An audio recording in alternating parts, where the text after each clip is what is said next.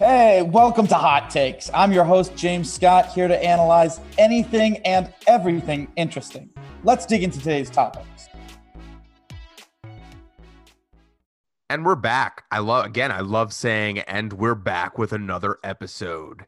I'm Chris, and here is the main man who knows everything there is to know about baseball. But James, you actually, right as we got onto our Zoom call with each other, you just told me something that's super funny to me. It's super funny, and I just keep going, well, maybe this is the karmic payback of the universe and stuff like that. So for what's hot this week, what's the news that's going on, James, just take it off from there. So here's where it's interesting. Like, Chris, you're absolutely right. Like karmic payback. Like, this is just the energies of the universe converging. Allegedly. No, I'm kidding.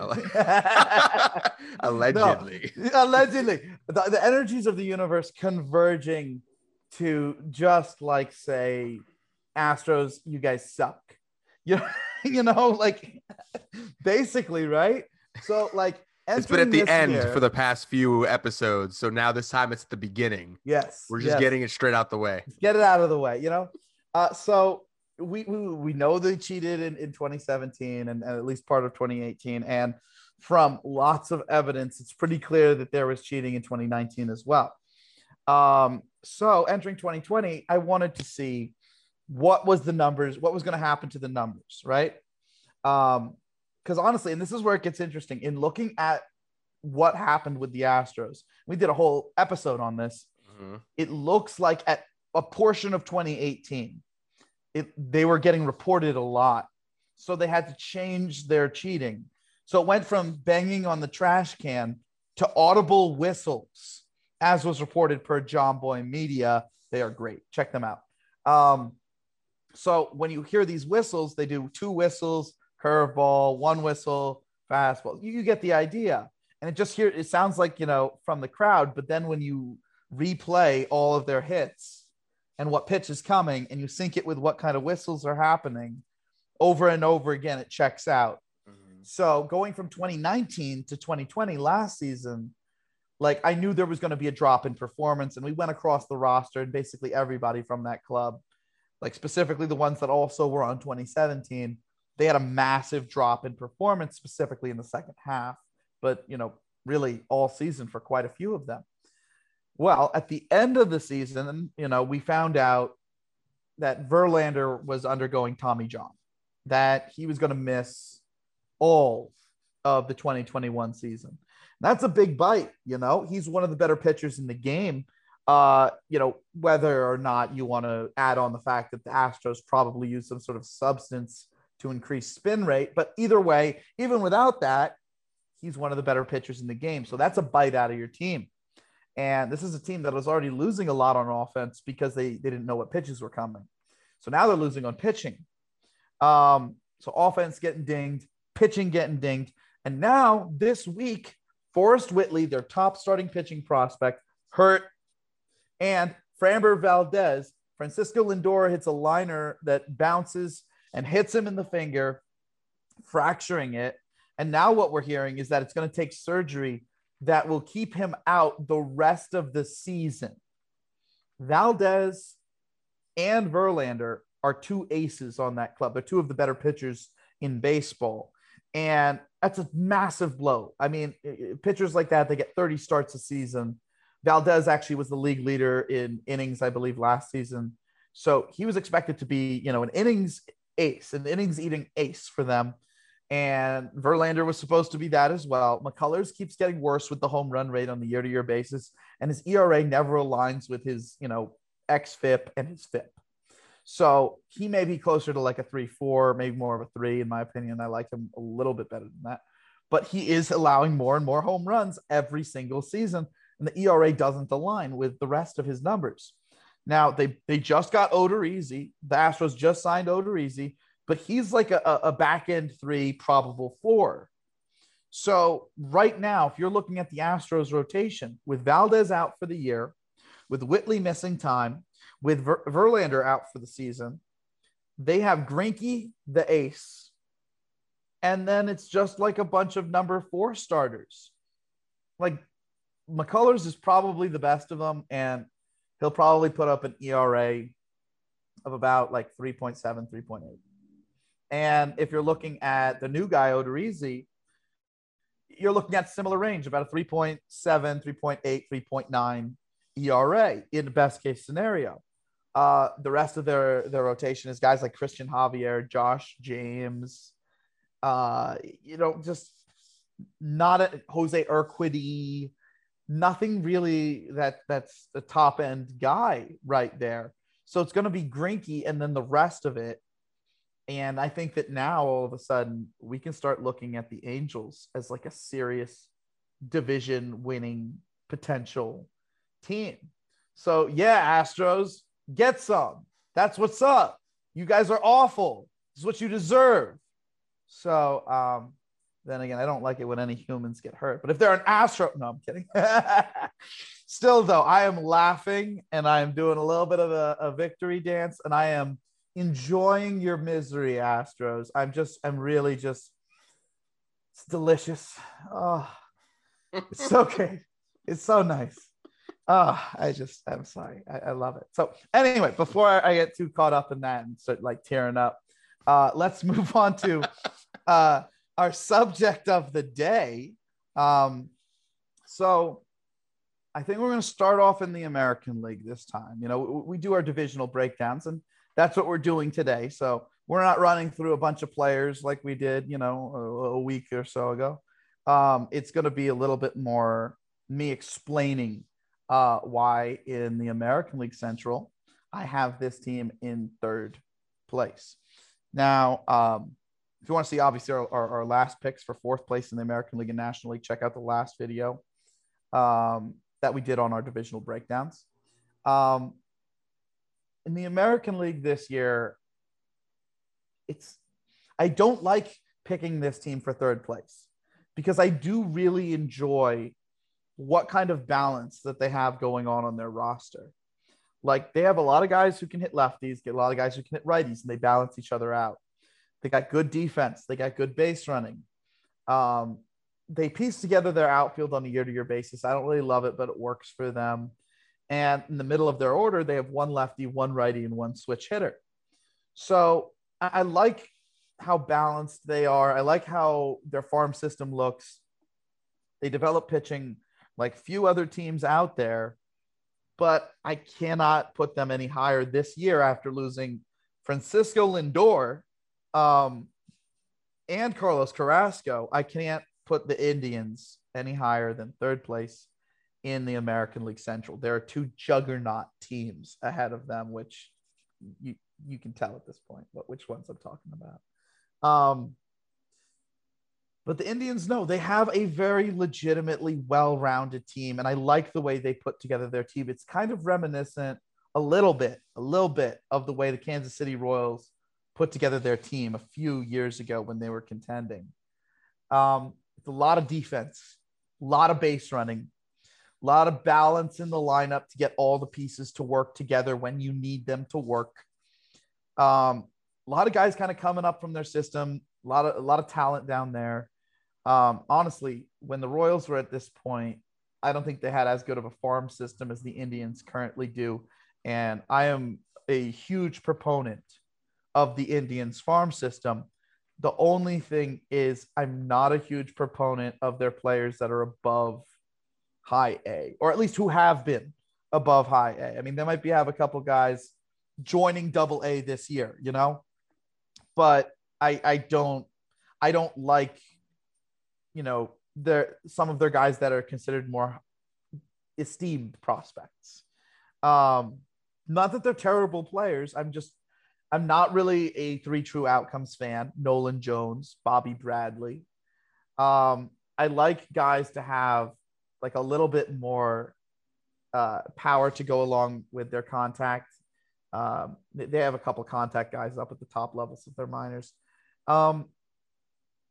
They have guys at the top levels of the minors who are good if they have a certain role for them, but not superstars. However, in high A and A ball, they're loaded with guys who have the potential to be superstars, and they have one of the best systems for that kind of thing positionally, as well as Daniel Espino coming up on the pitching side, and Tristan McKenzie, who hopefully will fill in a little bit more this year and actually be able to pitch close to a full year. I'm hoping he can, because Tristan McKenzie quite literally is one of the most talented arms that I've ever seen pitch. Like, he could win Cy Youngs if he can find a way to stay healthy for a full season. And then you also got Shane Bieber, one of the best arms in the sport. You got Plesac. You got Cavalli. I mean, it's you guys as an organization. The Indians develop pitching like nobody else's business. They take guys who are average arms and they get them to be above average. They take guys that are 2 starters and they get them to be 1 starters. They make some of the best number 1 starters out there: Carrasco, Clevenger, Kluber, et cetera, Bieber, you know. So they're fantastic with making pitching. My only thing is that they've dealt Carrasco, and McKenzie needs to grow into himself. Like, he was promoted basically from AA. And then Espino, he's a few years away, maybe a year and a half away at shortest. So they're going into this year with like Bieber, who's great, a 3-starter, a 4-starter, and potentially, like, yes, a decent 5-starter for the 5th role, but potentially a guy who's either going to get hurt for you in McKenzie or he'll be an ace. So it's a good rotation.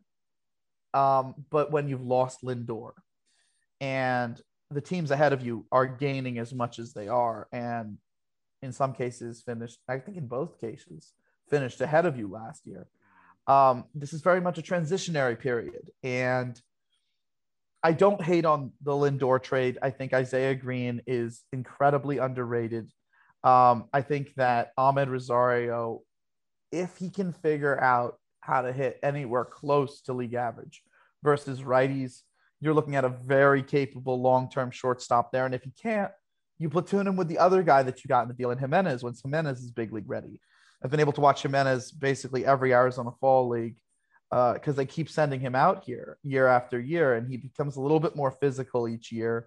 So hopefully that continues at the big league level. He needs to put on more muscle. He has, good swing. He's got good contact ability, good defense. But either way, that's kind of going to provide a stopgap for some of the guys who are more superstar level talents down at the low levels of the minors of the Indians. I think if we're looking at what the Indians can turn into once everybody's up and, these pitchers, are a little bit more developed, especially McKenzie and Espino, I think they can once again be the top in the division, but it's going to take development years. It's going to take a little bit. And the Indians, they are one of, like, I think I read today that they're one of only 5 teams in Major League Baseball, like over the last, I think 5 years, to have above 500 record each year. So I don't even see them moving forward having, any seasons where they dip below 500. I think this is a very capable team. And even though we're talking about a 3rd place team here, this is a team that's going to be able to recover and move back up, as, fairly quickly and to an elite level. It's just, this is a transitionary period. There will be a lot of growth. There will be a lot of figuring out who guys are, which guys we want to move forward with when we're really opening that contention window again, and how during this period of time, if we do get to the playoffs, we can make moves to stay in it late. And that's the part that I really like about the Indians, and why I don't like putting them here, because they do have a really balanced team. They do have a lineup that works in terms of righties, lefties, they do have great defense. They do have really good base running. They do have a pitching staff. They do have a good bullpen. Like, Karinchak's one of the best new relievers in the show. He strikes everyone out. And Clase is going to be coming back from injury next year. He throws 100 miles an hour. He's nasty. They traded for him. They made sure to bring him in from the Rangers.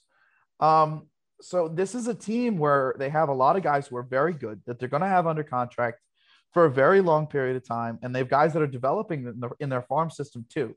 And should things go wrong with teams ahead of them and they find a way to get to a bigger series, 3 games, 5 games, whatever it ends up being, this is a team that could make a deep playoff run. They have all the things that you need to succeed in those types of situations.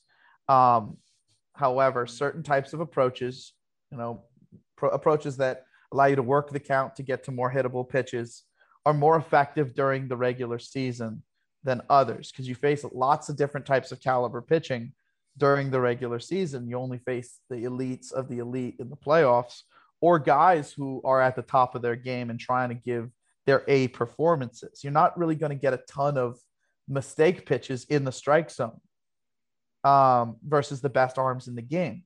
So this is part of the reason why, at the end of Moneyball, they're like, well, they didn't win in the playoffs. And they still haven't. The Moneyball teams still have not won a World Series. And this is because of this same exact thing. They can figure out what they need to do, how many runs they need to prevent, how many runs they need to score, how much they need to walk to do it, how many, home runs they need to hit to guarantee that they'll be over a certain amount of runs scored. And they do this and they'll win and they'll, get to the playoffs, but then they'll go in against, Greinke, or they'll go in against, Bieber, or they'll go in against Dallas Keuchel or whoever it may be, and they'll have the floor wiped with them. Like it'll be a non-contest. And I saw it in person as a Yankee fan, like during the 2005 to 2008 era, where it was just offense all of those years, no defense, like basically one reliever, and like two starters maybe. That's not enough to get by. We would win 100 games during the regular season, 97 to 105. But we'd be eliminated like first round in the playoffs, like every year consistently.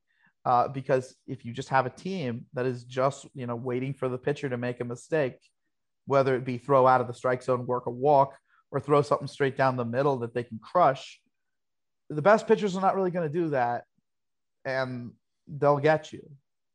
That's why being aggressive and using the whole zone and being able to hit different breaking pitches and, just having those types of things going for you, while, the guys who are on base can take multiple bases, turn your singles into run scoring opportunities. I think that we're kind of looking at the game backwards. We're looking at it from results rather than from process. And because we don't understand how that process feeds results in certain contexts, and because sample size is such a real thing that people look at in a result-based context, that we are almost blind to what succeeds versus higher levels of pitching. And that's like at the core of what I do with Saber Scouts, figuring out the guys who are most effective during those types of pitching. And then also guys who can balance those guys out so that when they face those types of pitching, they're even more effective.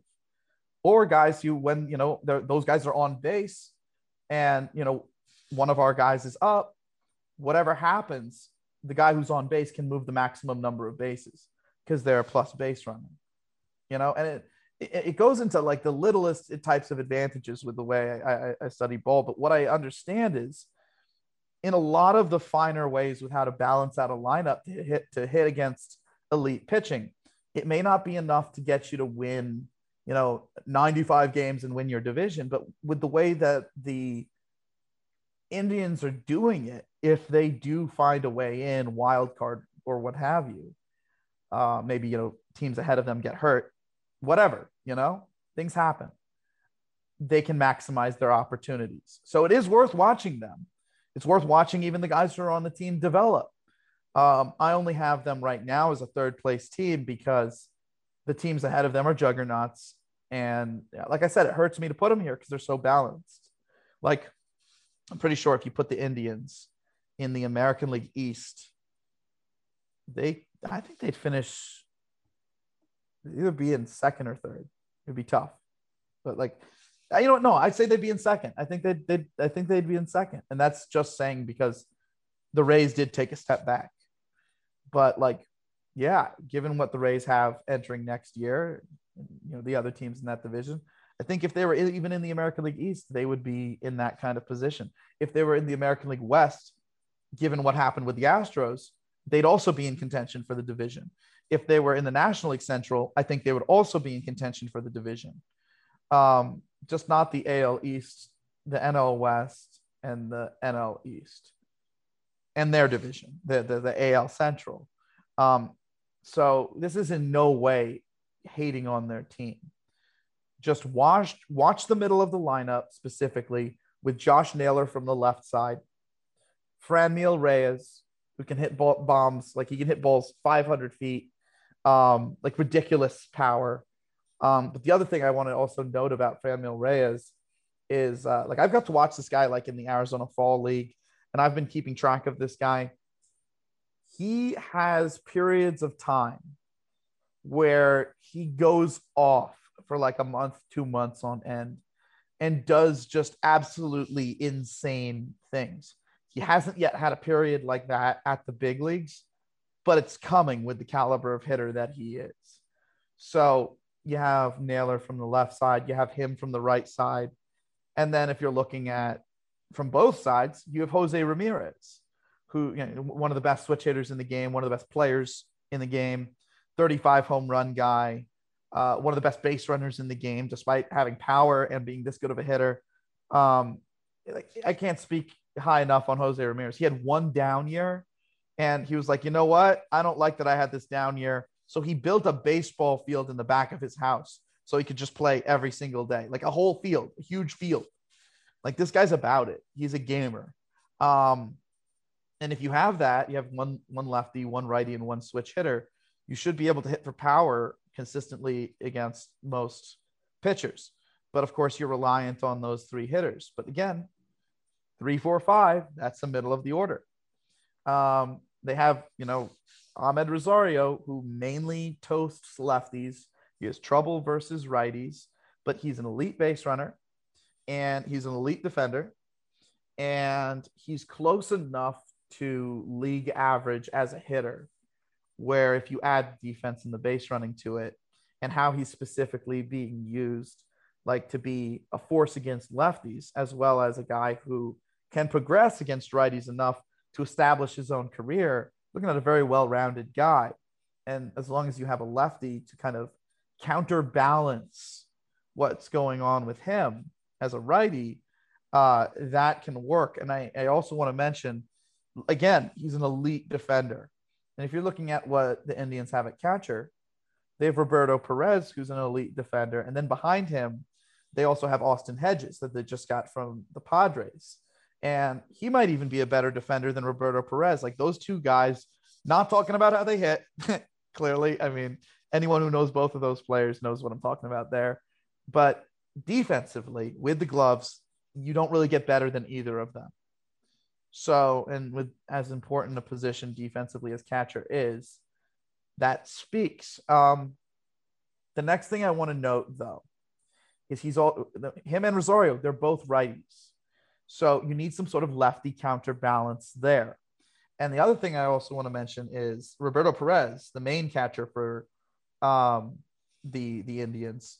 I want to mention, like when I say righty, both Hedges and Perez are righty. So it's not like you're platooning them. But Roberto Perez is the main one. At minimum, Perez walks. At minimum, in big situations, Perez comes through. So that's something to note, even though overall he can't really hit. He hits in big situations, and he can walk in iffy situations. Outside of that, he's a strikeout or a ground out, okay? But if the game's on the line, he's actually a pretty decent guy to have up. He'll hit singles or homers, depending on what he gets. If it's a pitcher's pitch, he'll hit a single. If it's a mistake pitch, he'll hit a homer in those situations. It's kind of cool. Especially because, like, you know, that's all he needs to do with the kind of defense he gives you. So that brings me to like the next portion of the roster, which is the outfield situation. Now, the outfield situation of the Indians is, as like anyone who's an Indians fan will tell you, on the year-to-year basis, the outfield fluctuates so much that, like, I mean, they I don't know why they even released Tyler Naquin from the outfield. Like I was a big Naquin fan, and I thought he was developing, but the Indians think about outfield in a very interesting way. Well, who did they add this offseason with approval from their owner but Eddie Rosario, left-handed power hitter from the Minnesota Twins? Now, they know him very well, that same division. So they targeted him knowing that he hits against really good pitchers. with how aggressive he is. He doesn't really strike out. He will hit it into the teeth of the shift as a lefty, but if it's in the air, it's basically gone. He hits for a high level of home runs, like a high home run rate for as low as his strikeout rate is. And as a lefty, he counterbalances a little of what Rosario is giving them and what Perez is giving them at the catcher. Moving across the roster, either Jake Bauers or Daniel Johnson will be successful to some measure against righties this year. It's going to be one or the other. I'm not sure which one, but both of them are lefties, and that can counterbalance the other of those two. Now, Bauers, if he is effective as a left-handed hitter, you're looking at a guy who's probably going to be something like 20% above league average, 20 home run hitter. And Johnson, if you're looking at a guy, like if he's the one that performs, he might be more of like a 260 hitter with like 10 home runs. That being said, and you know, in terms of percent above league average, he'd probably be closer to like 5% above league average. That being said, Daniel Johnson has an absolute hose for an arm. It's a cannon, laser show. And you know, in the outfield with center field defense, if you can, even if you put him in a corner, because I know some people say he doesn't have center field defense. If you have an arm like that, you can just play back. And if you have good enough corners, you can make it work. But even if you put him in a corner, that's a weapon for you defensively, offensively, if you platoon it right. So there you go, another lefty hitter that can balance things out. They have Harold Ramirez, who has hit high levels in the Marlins system. They brought him in, but that's another righty. Oscar Mercado hit at the high levels of the minors as well, but it also might be a juiced ball effect with him. He's a righty, good defender, center field type. Jordan Luplow absolutely torched lefties at every level of the minor leagues. Actually might be able to hit righties too, but you need to give him playing time, which they're going to be able to, given how in rotation the outfield is. There's a lot of guys who have potential on here. Now, some Indian fans might be wondering why I didn't bring up Bradley Zimmer. I need to see that Bradley Zimmer can lower the strikeout rate before I ever consider him again as an everyday player. It's not like he has the power of Joey Gallo. He has the exit velocity, but it's not in results. And when you're striking out that much, it's not in your control to change the variables to up your results, because you already have such contact issues that there's not much you can do. It'd be like Joey Gallo becoming more aggressive. All right, well, now he's going to strike out half the time. That doesn't really work. So I want to see Bradley Zimmer do something at the higher levels of the minors, or even in like some sort of platoon role before I really start writing him in. But I will admit the level of athleticism and physical strength is intimidating. And those guys can pan out, especially as former college players. They can pan out if they're given enough time. I don't want to take a risk with somebody who has this many red flags. Defense and base running is not the red flags. The tools are not the red flags. The strikeout rate is terrifying when you're matching it up with the level of production and how he's getting to the production. It's not like he's even an aggressive hitter. He's a patient profile that strikes out that much to try and get to power that he's not getting to. It's just too scary for me. But yeah, you know, like Nolan Jones, he could come along. That's another lefty power bat that could balance out the righties. I'm just not a fan of three true outcome hitters: walk, strikeout, dinger, and that's basically all they do. And you know, for similar reasons, I'm not that big on Bobby Bradley. Obviously, Nolan Jones is better than Bobby Bradley, but they're both three true outcomes. You know, basically first baseman. Not that big on that, but again, you know, maybe the league doesn't know these guys and has patient bats who have as much power as they do, who also have the handedness advantage of both being lefty. Maybe when you need them at certain points of the year, you can call them up and put them in against pitchers that don't know them. Get like a home run streak, and then once they start cooling off, you swap them back in for somebody who's not as powerful but more consistent. But this is kind of what the Indians have going for them. You got Yu Chang, who can play multiple infield positions. They got Cesar Hernandez at second base, who's a switch hitter. And then the other thing that you need to think about with how to counterbalance all the righties that they do have on their roster is Cesar Hernandez and Ramirez as switch hitters, because the league is primary right-handed pitchers. they're lefties. So those guys counteract the right-handedness of the lineup as well, making it completely balanced. So I love the way this roster is put together. When they need to bring in guys to add extra power to their lineup, they can bring guys up, but everybody else is meant to balance things out so that they're equally effective versus righties and lefties, and so that they have fantastic defense and base running. I love the way that they put together their roster. Just as somebody who understands roster construction the way that I do, it's the maximization, like the maximization. There we go. Of what you can do for that level of payroll. Like it's the most that they can do for that level of superstardom. They basically have one guy and a couple of other guys that are kind of interesting. Like Naylor's interesting. He's never going to be a superstar. Franmil could be a superstar, but he needs to hit his optimal outcome because he's basically a DH. So they're really getting the max out of their position player squad while keeping a payroll under control, while building their farm system, building their pitching staff.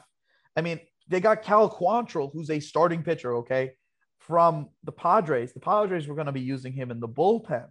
So now they can develop him the way they develop starters in their rotation. Like they're a brilliant organization, just hands down one of the smartest teams out there. It's just a shame that they're operating with such a low payroll, because that's the only thing that's really keeping them from consistently, I think, being in first place. Like they blow me away with the way they do team construction. They blow me away with that stuff. And then another guy that they got Gabriel Arias this offseason. Like they literally traded for him from the Padres. And like the background on this guy is that the Padres took all of their analytics and they basically they looked at all of this guy's strengths and all of this guy's weaknesses. And over the 2019 to 2020 offseason, they basically presented like a multitude of tests for this guy, Gabriel Arias, to pass defensively on the bases, for power hitting, for contact hitting, they presented him with it because they thought that highly of him as a prospect. And looking at his numbers up to that point, he was getting better by leaps and bounds on a year-to-year basis. And he's been compared to, in terms of how quickly he's getting better, to Tim Anderson, which that's like one of the fastest improving guys in recent years.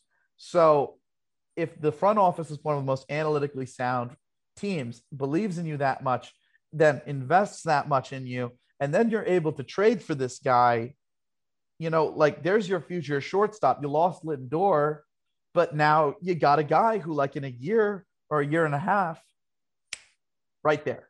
It's like, I'm sorry. The Indians, they are a absolutely fantastic organization. Like, and that's the other thing. They got Josh Naylor from the Padres last year. That we talked about him in the middle of their lineup. He's the lefty to Franmil's righty and Jose Ramirez switch hitter. Another reason that they got him is not just because he helps this team now and because he's under contract for a lot of years, but because his younger brother is within the Indians organization and they train together in the off seasons. And very clearly, Josh Naylor, he's gone from being like a kind of husky guy, a little overweight. Now he's getting thin enough to actually be able to play corner outfield at an average-ish kind of level. I think that kind of work ethic and drive would really rub, his younger brother, Bo Naylor, the right way. And here's the deal. Bo Naylor's a catcher. So now all of a sudden you're developing an everyday power hitting catcher. You have your shortstop replacement. This is an organization that knows how to take your team from being an elite contender, go through a growth period where you're still contending in a way where if you get playoff spots, you're going to take off, and then get right back to where you were, if not better. That's all I got to say. Great club.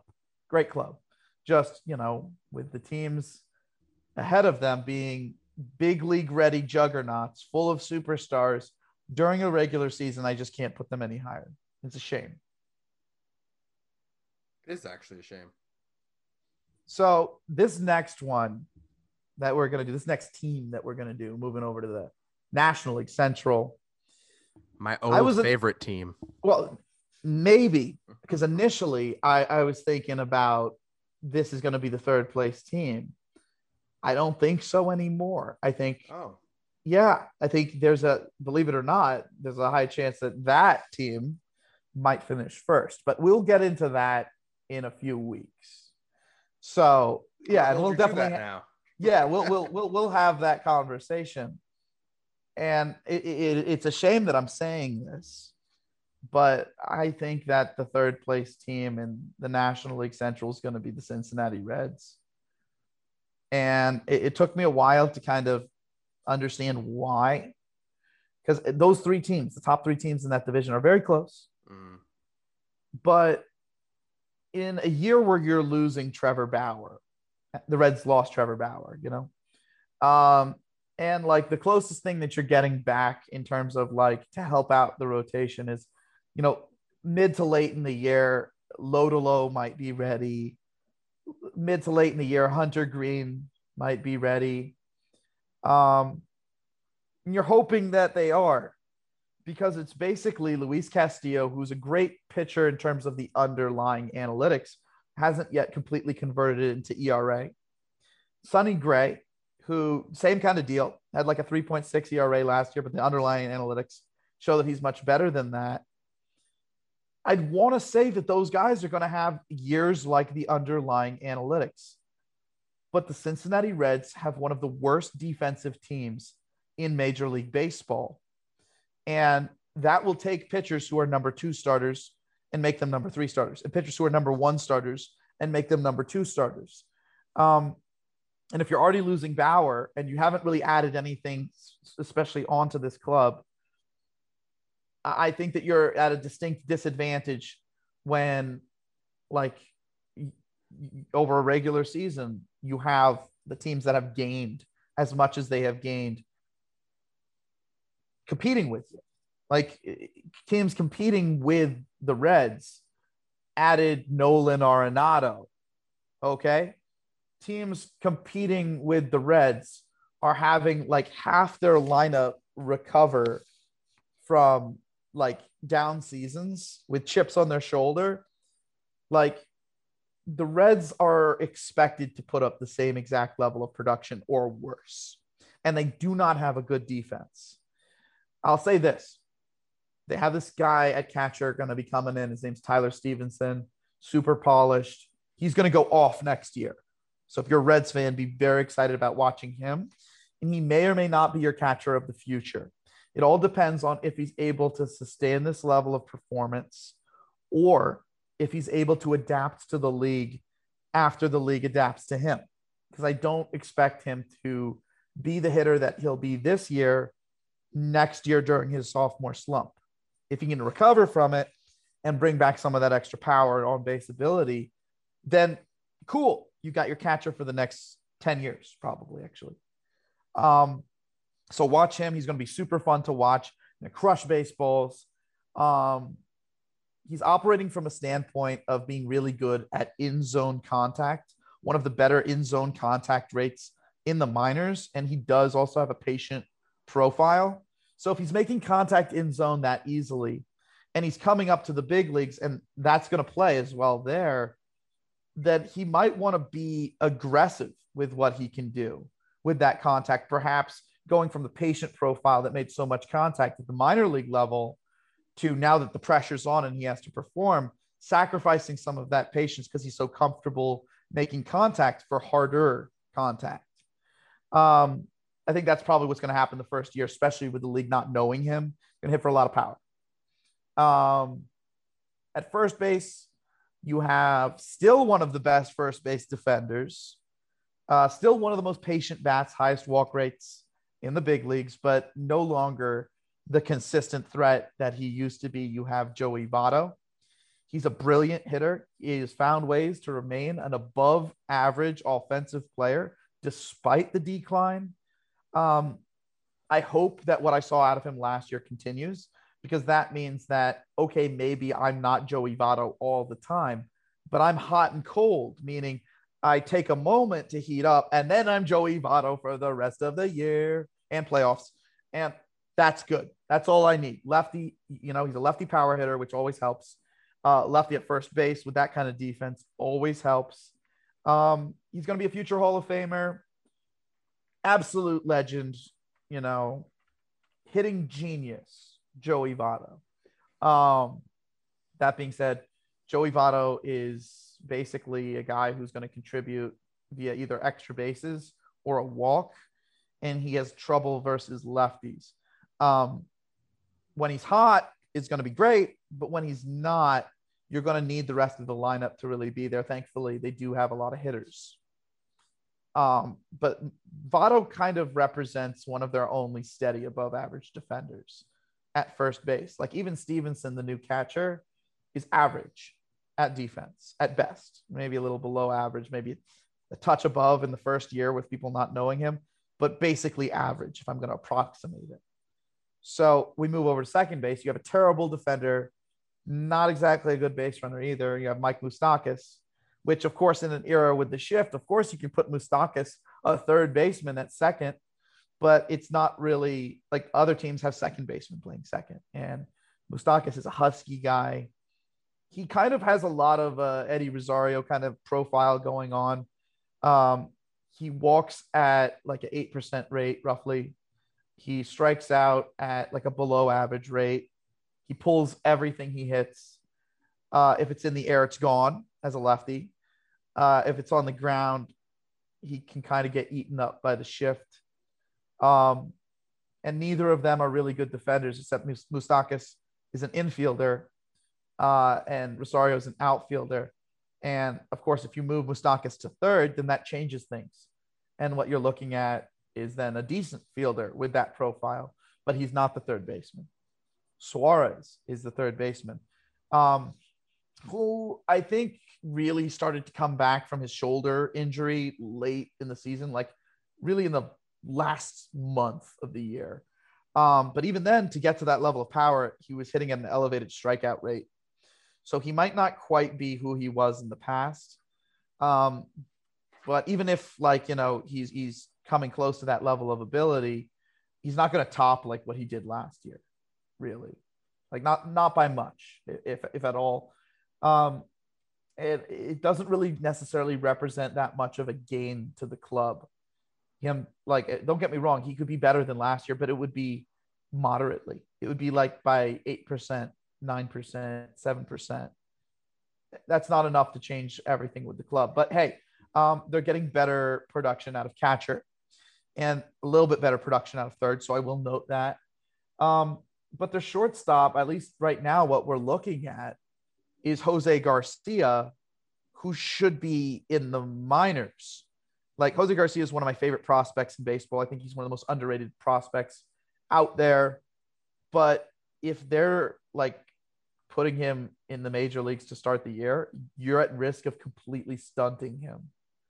And he's got the kind of defense and offense and base running that, like, he'd be one of the best players at shortstop for like the next decade if you developed him properly. And frankly, if you play him next year,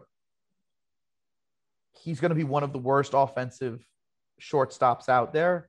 And it might even get in his head. And because he's a bigger guy, he's about 6'4", make him in his head defensively too.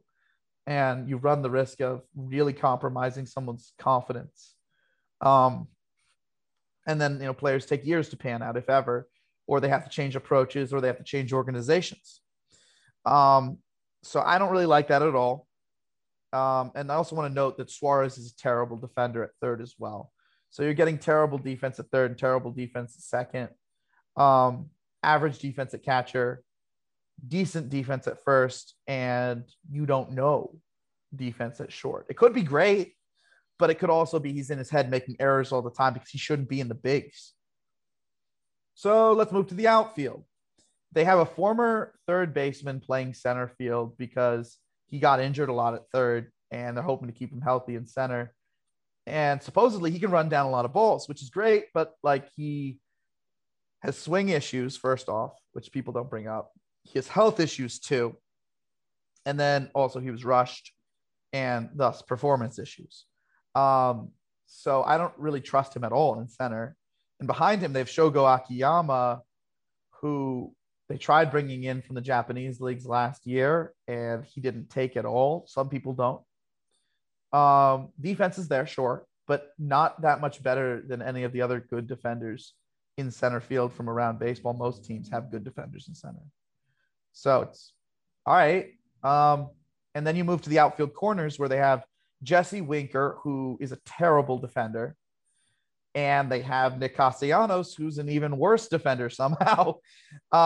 So if you have bad defense in left field, in right field, at third base, at second base, and you don't know at shortstop, and your center fielder is an average good defensive center fielder, which most teams have, almost every team has, and your official good defender is either the catcher, who's good because nobody knows him, it's probably average, like I noted, or it's your first baseman, Joey Votto. That's a problem. Joey Votto's like 38 years old and he's your best defender. That's a problem. Okay. So from where I sit, even if you want to look at the team and be like, wow, Winker is a massively good hitter, which he is. I want to give Winker total credit there. He doesn't have to be a great defender when he hits like he does. It's just you need defenders around him. You can't have two bad defenders in the corners. Like if you're going to go bat first, you go bat first in one corner. You don't. That's a terrible decision to do with your outfield. And even Castellanos is a good hitter too. Moustakas is a good power hitter, but he has trouble with balls in play. And he makes contact, but that's what I'm trying to say. What's the point of making contact if you're trouble with balls in play? Suarez is coming back from a shoulder procedure, and for him to be able to get to the power that he gets to, he has to strike out and walk a certain amount. So really, he's kind of dependent on the pitcher making mistakes, because home runs come from mistakes and walks come from mistakes. That's why, again, I like my aggressive type hitters that have a level of power to them as well and contact, especially if you can see that they hit breaking balls. So like even the offense is going to be kind of dependent on mistake pitches to be effective. Like Votto has a patient profile. Suarez has a patient profile. Moustakas, if he hits a ball into play, he's probably pulling it into the shift. If it's, in the air, it's probably out, but that's on a mistake pitch. You have Garcia, rookie, like he shouldn't be up at the big leagues. He's going to be a terrible hitter, no doubt. You have the pitcher hitting now because there's no DH back in the National League. You don't think you're going to get any offense out of your center fielder. So it's basically rookie offense because the league doesn't know your catcher, hot and cold from your first baseman, work to a mistake you can crush from your third baseman. Hopefully you get something that you can crush in the air, cross your fingers if you're your second baseman, or the corner bats who are actual hitters. So it's not like they have a terrible lineup. That's 7 guys, right? But they're all faulty, and it's a terrible defense. And you're looking at a situation where at minimum a third, like guaranteed, a third of your lineup is not going to hit at all. Pitcher's not going to hit, shortstop's not going to hit, and one of the others is going to have significant issues hitting, probably Akiyama in center field after Senzel gets hurt. And I'm pretty sure Senzel's going to get hurt. I hope you don't, buddy. If you're listening to this, Nick Senzel, please find a way to stay healthy. You're awesome when you play. Just play. I'm sure you want to stay healthy too. Anyway, but yeah, if you have that kind of defense, your pitchers are going to not pitch at that high of a level. And I can't think that you're going to win that many crucial games when your hitters depend that much on mistakes, and when your defense gives the advantage to anything put into play. And when, your bullpen, it's not about weak contact with the Reds bullpen. The Reds bullpen is, we're going to strike you out, maybe walk you. And if you hit it, you're hitting it pretty hard. So it's a bunch of guys who throw hard, a bunch of guys who could be really good relievers, but because of the point of development that they're at, they're going to be basically looking for the strikeout. And if you can, you can hit pitchers' pitches, their bullpen on balls in play can be pretty lit up, if that makes sense. I love that they got Doolittle, but they also they lost someone in the like it's funny the way the Reds bullpen went. They added Doolittle, and I think they lost. Was it Iglesias? Yeah, it's like, okay, you lost Iglesias only to add Doolittle. Doolittle's not as good as Iglesias. Doolittle's good, so I can't really hate on them too much for adding him, but you lost Iglesias. So who's your closer? Is it Amir Garrett? Is it Doolittle? If it's, Amir Garrett, cool. I like that a lot better. He gets an empty inning. That's what he needs to keep growing as a strikeout guy. But if it's Doolittle, then I really worry about their middle innings. And even if like Doolittle does get the middle innings, I also am a little bit worried because Doolittle did not have a good 2019 or really any that he played in 2020, but mainly 2019, which was the last time he consistently played. Then again, Doolittle is a lefty, and 2019 was the juice ball league and league of power hitting righties. Makes sense of why he had a down year. So maybe Doolittle bounces back, but even if he does, at best, Doolittle is what Iglesias was for them. And now Iglesias is the closer of the Los Angeles Angels. So they lost Bauer, and this is their team. They have a powerful team. They have a team of guys who have tools. They have a bunch of guys who are former top prospects. It's just it's a horrible combination of players.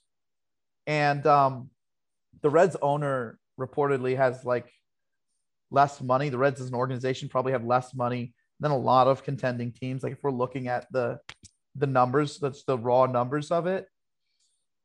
If that's the reason why you've decided, that you're not going to find other ways of making your team better than it was last year, you're not going to be like, okay, well, we missed out on Bauer and we're losing Bauer, but maybe what we can do is diversify by taking the money that we paid Bauer and getting it to a bunch of different guys who can help us out in different ways, which teams do, but they chose not to.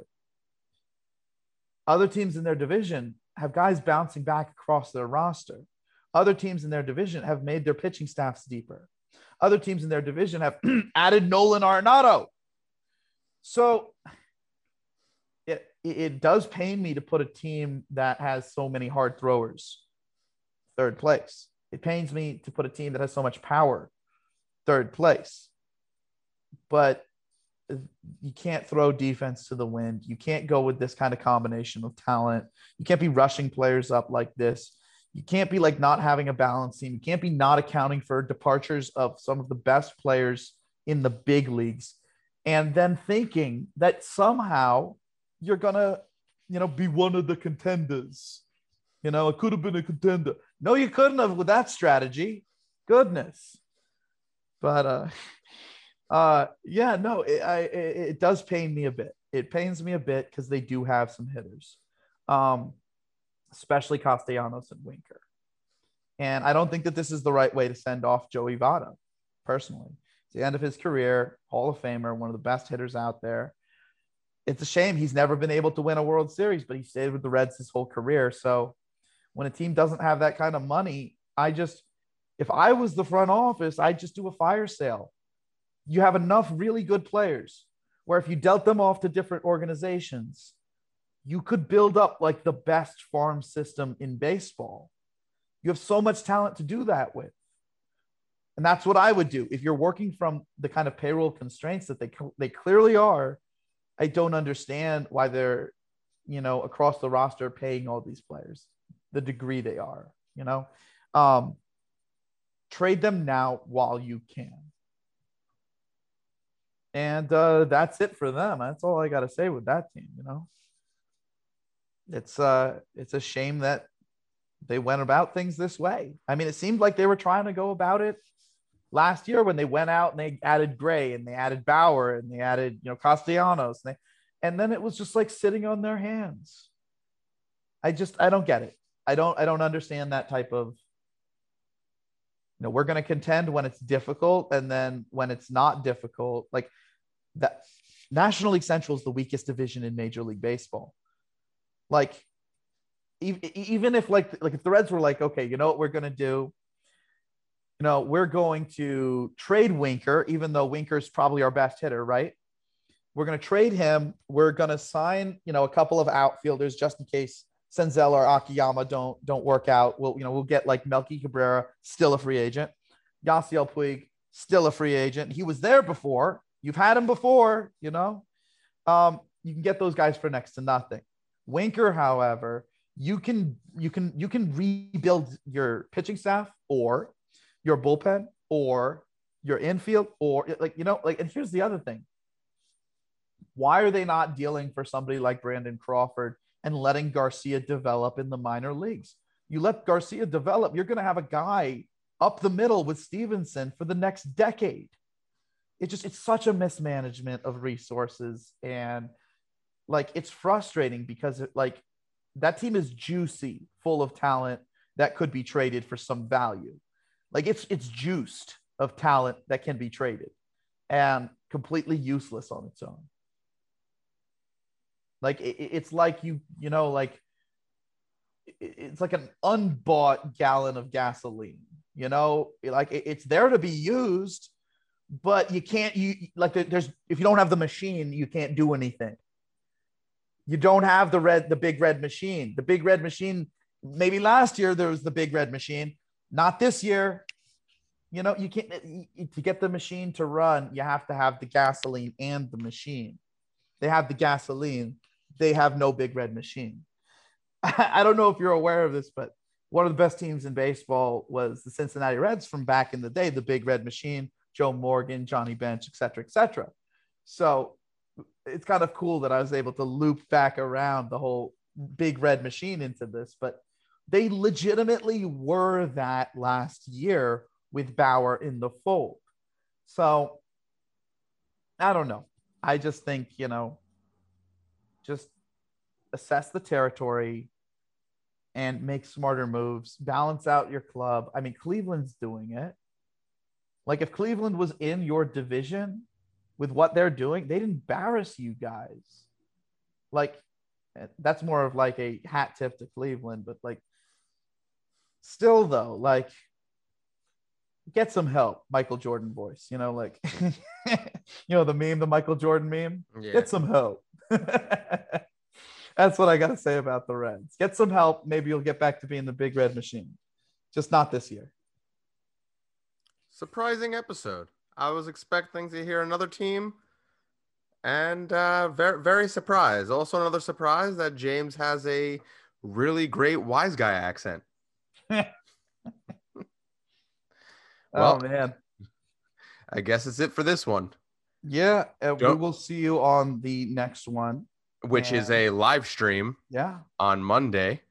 So stay tuned for that. It's going to be around 7 p.m. Eastern time, streaming on YouTube. Get ready. It's the first live stream. James is super excited. Can't tell right now, but he's super stoked. I am dialed in. I got so much stuff that I want to talk to like everybody about. Like, you know, I was talking to a good friend of mine like earlier today about the Framber Valdez like news. This guy's been an Angels fan his entire life, you know, like the Angels, like last time that they were even like really decent, like they had like Eric Ibar and stuff like that. And like, they haven't won the division in like years. Mm-hmm. And Trout deserves like a deep playoff run at minimum. He's the best player I've ever seen. You know, like you put his numbers up to like the greats. He stacks up against everyone. Yeah, you go to ball games and you'll be sitting around. Like I went to a spring training game the other day. Mariners hit 3 home runs in a row. It was dope. But yeah, 3 in a row. But we were sitting around and we just hear down the way, Trouter, Trouter, Trouter, Trouter.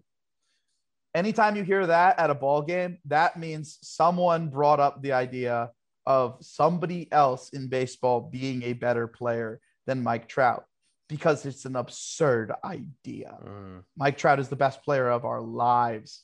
Like my life. Like I'll be 30 in 2022. Okay. Like I've never seen anything like this at all, except for like fully steroided Barry Bonds. So But yeah, we will be talking about a lot on the Everything. next week. Everything. Oh my God. I could see you saw me there. I was about to run into it, you know? I was about to get into it. So yeah, no, we'll be talking there. We'll be talking there. We'll see you all Monday. See you Monday.